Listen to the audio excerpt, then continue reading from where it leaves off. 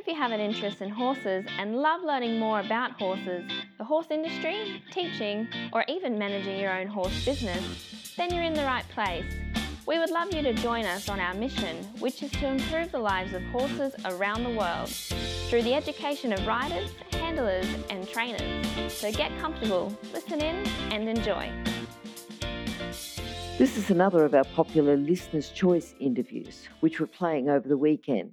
We've chosen the most popular interviews for you to select the Listener's Choice winner. If you're not sure how the Listener's Choice competition works, have a look at horsechats.com/choice for the rules and the leaderboard. Today's chat's been brought to you by International Horse College. We have a mission to improve the welfare of horses throughout the world through the safe education of riders, handlers and trainers, and that's what these chats are all about. Registered Training Organisation 31352. Today on Horse Chats, we've got a regular guest again. Lucky to have him here. Before I tell you about him, I'd like to tell you about Sophie Barrington, or remind you, Sophie Barrington, Archer Creative. If you're frustrated by a low return on investment from your marketing efforts, you really need to talk to Sophie from Archer Creative. They're the experts in equine business marketing. They do everything from copywriting, public relations, social media, email marketing, graphic design, website design, and really a lot more. So if you've got any questions at all, you can call Sophie. You can get her details from horsechats.com.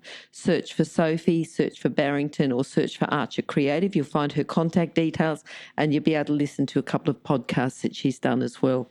We'll get back to our guest now, Peter Huntington, who's a regular guest on Horse Chats. If you go to Horse Chats, if you don't know Peter, just to find out a little bit more about him, he's talking to us on behalf of Kentucky Equine Research. Feeding specialist, horse feeding specialist. And today we're going to talk about 10 tips on feeding the laminitis-prone horse or pony. How are you today, Peter? Hey, great. Thanks, Glennis. I'm really just happy to talk with you again. Good to talk to you too. Now, we're going to be talking about the 10 tips on feeding the laminitis-prone horse or pony. You must come across this a bit. Would you like to talk about why you've chosen this subject? I think laminitis is a perplexing disorder and it's a very painful disorder of horses and seemingly occurring to a greater extent. And in part, that's because horses are living longer and disorders that they get when they're older. Predisposing to laminitis, and also partly because of the increasing obesity rate in the population. And that's one of the predispositions to laminitis. So it's painful, it's very distressing for the horse and the owner, and there's still lots of horses that get laminitis. There's some who can be managed and return to previous performance. There are some who are permanently crippled, and there are some who die or need to be euthanized because of intractable laminitis. So it's a big problem still, becoming a bigger problem. All right. Now, you've talked about it. What about the causes? This is number one, is the causes of laminitis. And the other thing is too, that I know that we've moved on a lot. I remember when I was in Pony Club, and I think I was going to do my B certificate, and we had to find out causes, symptoms, treatment of a few different horse problems, and one of them was founder. Now, in those days, there was no internet. I mean, I don't even know if we had colour TV, but to have a foundered horse, I didn't know what the word founder was, and I went to the library and I researched and had a look and talked to the librarian and went to another library and researched and found some more information, but nothing at all about founder. And it wasn't until I talked to one of the I think it might have been one of the instructors at Pony Club or an old bushy friend that we had, and they said, founder, that's laminitis. So, it's a very Australian term to call a laminitic horse a foundered horse. Yes, it is, and I guess founder is the term that people have used globally, and then laminitis because it refers to disturbances in the bond between the sensitive or the sensitive and insensitive laminin in the horse, and that's where laminitis usually means inflammation, and it's not necessarily inflammation all the time, but it's a disturbance in the bond and there. And And we have a situation where this bonding hoof holds the hoof wall and the pedal bone together, and then you get disturbance in there, and then you've got either the pedal bone is at risk of sinking in the hoof, or you get rotation because the pull of the deep flexor tendon is pulling on the back of the pedal bone, so you get sort of rotation where the tip of the pedal bone hits towards the sole, and in some cases it can go through the sole. It's a severe situation. In others, it can get quite close to the sole and be more prone to damage. So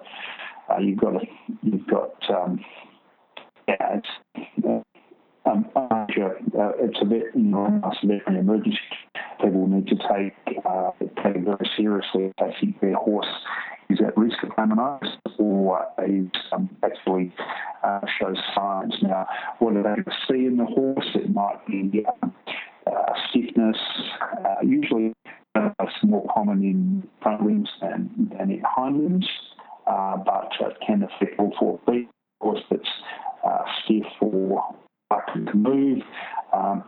You can sometimes feel more heat around the coronary band. You can have on there, you feel more heat, and there's sort of bounding digital pulse. So if you're feeling the digital artery either around the sort of the sesamoids or further down. So you've got this sort of consideration. But for the horse that's either reluctant to move or simply unwilling to move and unwilling to pick one front foot up, is when you need to get worried. And I think it's definitely something that this is not something you necessarily wait and watch. It's call a vet because the sooner you can start treatment, the better the outcome will be. Okay, so we've sort of talked about the symptoms there, and this is really the management now we're getting onto, is that right? So we've had the point number one is the causes, then the number two is the symptoms? Well, I'll mention more some of the range of causes. I think the most is probably what we would describe as the causes such as concussions. So you can get road laminitis, which relates to concussion. You can have supporting limb laminitis, where you've got a horse with a fracture in one leg and it's taking all the weight on the other leg. And that then that's often some of the highest profile laminitis cases in racehorses have been in that situation, where they get laminitis in the good leg because of all the weight is going through that leg. It can happen after foaling in mares with retained fetal membranes, so it's a toxic laminitis.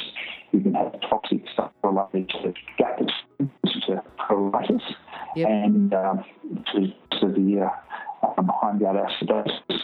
And you've also got the sort of hormone or the metabolic cases is really all about this metabolic syndrome.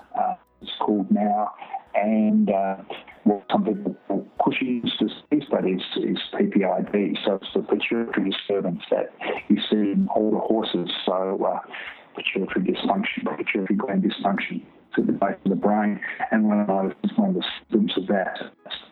The older horses, the shaggy coat, where they had an increased risk of laminitis. So the real, I guess, knowledge in recent years has been trying to understand the metabolic cases where you see high metabolic syndrome, where you've got this combination of obesity, disturbances, mostly obesity, they're not all obese. You've got disturbances in insulin levels, insulin hormone, that's got a number of important functions in the body, in very high insulin levels or disturbances in insulin regulation and induce laminitis. And you've got that in the predisposition to laminitis. So that's the sort of, the fat pony, fat horse syndrome is really quite a metabolic syndrome, although in some older horses it's the PPID or as called Cushing's. Yep. All right. So the symptoms of laminitis, as a horse owner, how do we know that our horse, like all of this stuff that is going on inside the hoof, but as a horse owner, how do we know that the horse has got laminitis? Well, it's probably the horse that's reluctant to move, Yep. and it feels like the feeding to the ground. They want to move. They don't leg up. Let's say hot feet, bang, middle pulse. They're the sort of they're the things that are going to be the giveaways there. And then with veterinary examination, there might be detecting pain in the sole, and particularly pain in the sole, pain around the toe, and pains. You can get pain with palpation of the coronary band. So pain there, and so they're the sort of the vet might see, and then that leads into the management during the acute stages, and I guess that very much. Okay, which is tip number 3. Yep. 3, yep. Tip number 3, but yep. Get your vet involved. Yes. Get your vet involved. Get you involved early.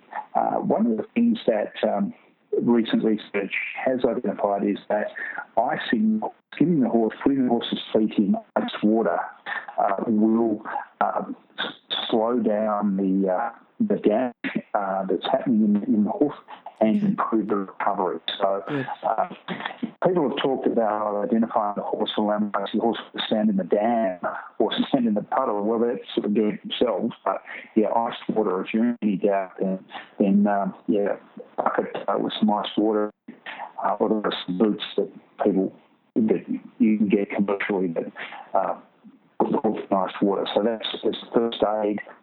Prevention, that's number one, and not asking the horse to move too much would be the other thing. If you don't have the ice water option, putting him in a sand yard is probably the best option. And if you think it's related to feed, then obviously, getting them off the pasture, if it's lush pasture, or if it's grain overload, or taking the grain out of their diet, you get all much from the horse that's broken into the feed shed and engorged itself. It can happen with the pony that's a bit deprived, or you get it from horses that get into a bag of wheat or something like that. Then looking at managing those sort of considerations to remove that dietary risk factor. And sometimes the vet will, if it's diet overload related, sometimes giving them oil and things like that will hasten the passing of that through the digestive tract. But there are veterinary, and it's a very painful consideration. So a very painful disorder for the horse, as you can see. So appropriate pain relief and anti-inflammatory therapy is pretty important in the management of the disorder. Stop. I need to interrupt this chat for a hot off the press notification. That is that the latest version of the book, 101 Careers in the Horse Industry, is now available, and the best news is that it's a free download. So if you work in the horse industry, if you have a plan to work in the horse industry and have a career in the horse industry, or if you know someone who plans to have a career in this fabulous industry, then this is an essential book for you to read now and then keep as a reference as you progress through your career. With over 100 jobs to choose from, you'll probably find at least one that you'd happily do without being paid. So simply go to internationalhorsecollege.com, scroll down to the bottom of the page and click on the 101 Careers in the Horse Industry button to receive your free career book. Imagine, maybe one day you could be a guest on Horse Chats. So the long-term nutritional management, we've talked about the acute stages, but this is number 4, the long-term nutritional management for horses with chronic laminitis. Okay. There's one more thing about the acute stage, and that's that this is not the time you get the horse with.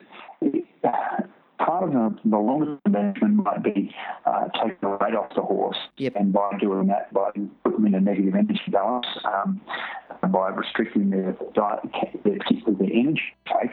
But you don't need to be doing that right at the start, because the horse is in pain.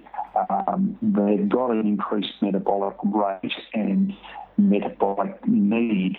So I don't think, even though you need to have them in a negative energy balance in the subacute stage, you're certainly going in the acute stages. And so, for example, You may not feed a horse loose and hay in the longer term because that's contributing to this body condition, but in terms of the short term, I don't mind a horse being fed loose and hay or some calf because they actually need some protein and amino acids to sort of help rebuild and repair the hoof.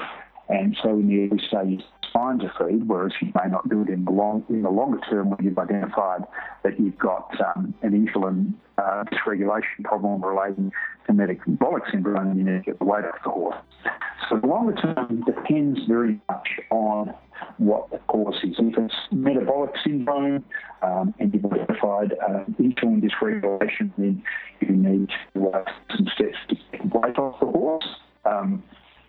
And so it's feeding, and I'll touch on that with feeding overweight a horse. If it's something like the PPID is the pituitary disturbances is the cause, then looking at does the horse go on turbine treatment, which will certainly improve the aspect of that horse recovering from the laminitis and not having recurrences related to it. So it's very much dependent on circumstances. If it's pasture related and high quality pasture, spring and autumn, these horses risk then limiting exposure to pasture by either the bar or stable or in poorer quality paddock or using grazing muzzles. Grazing muzzle is one of the best problems that the horse can have because they can be out getting exercise, but they're not getting the same sort of pasture intake that is tipping them over the edge and getting them fat.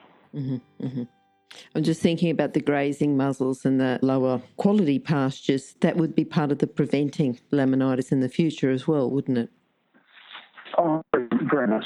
So, prevention of laminitis in these sort of metabolic, in the PPRD case, it's perhaps putting them on pergolide and modifying the diet, okay. and the modifications there are dependent on whether the horse is in good condition or not in good condition, as the case may be. For some of the old horses, so you feed them different according to the circumstances. But with the sort of metabolic syndrome horse, usually those horses are too heavy, not always. And so the first step you've got to do is let's get some weight off the horse. And so that's reduce calories in and increase calories out.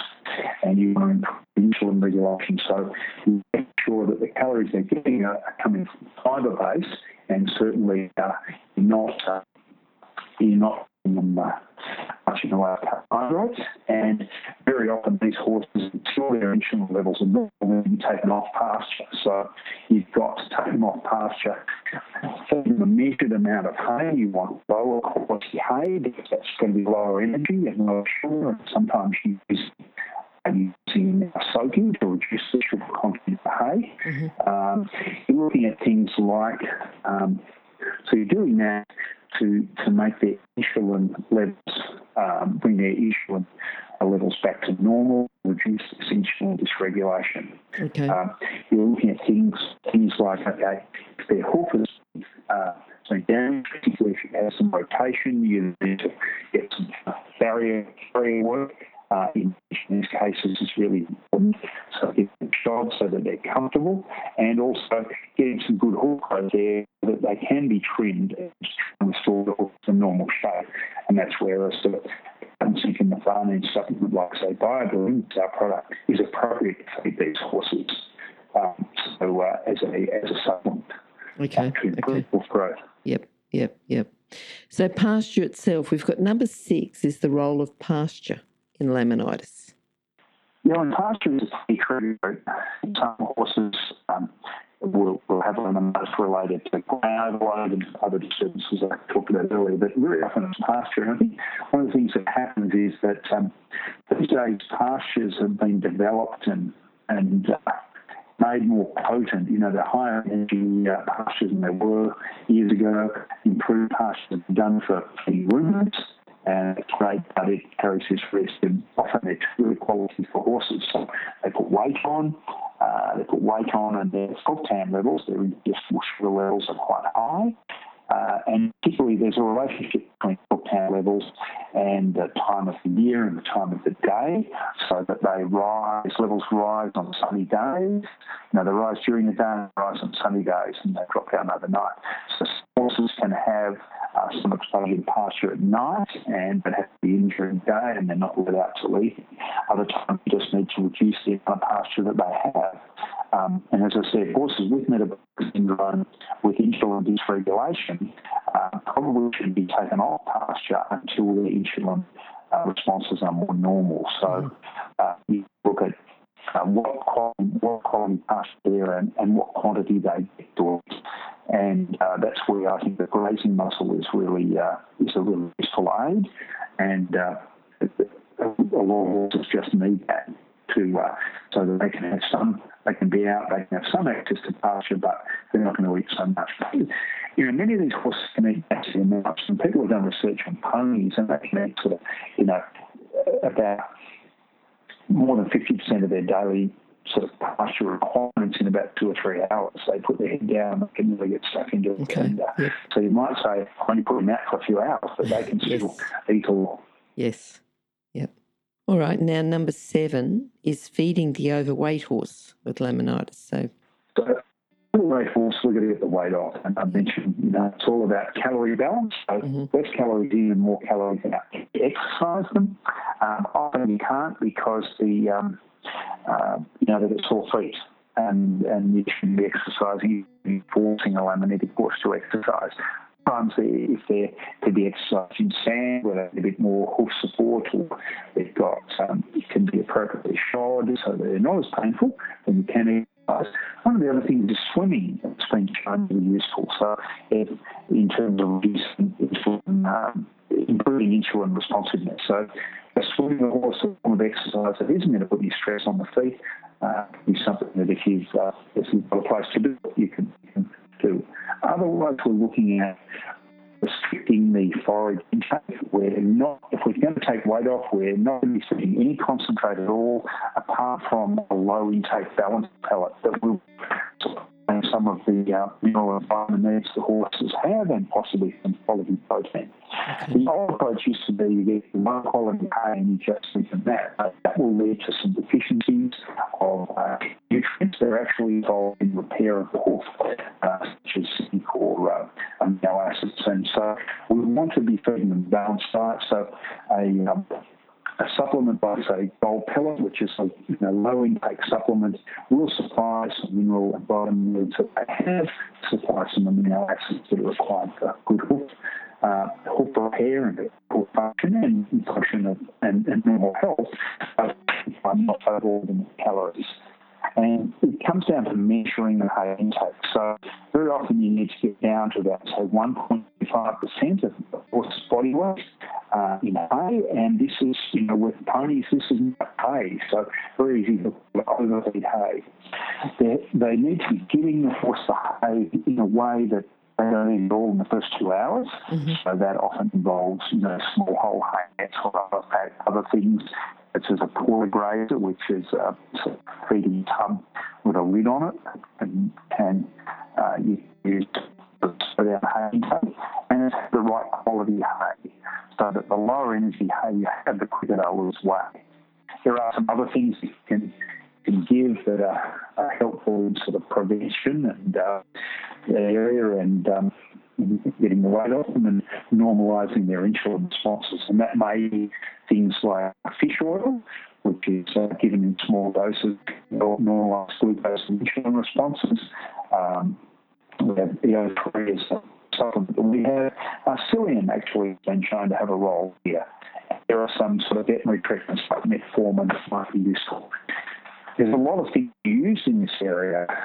People who are on magnesium, or horse magnesium, because someone on the internet forum says to do it, there's actually no data to support the value of magnesium or cinnamon or a number of sort of supplements that are given, that may be given to people with metabolic syndrome.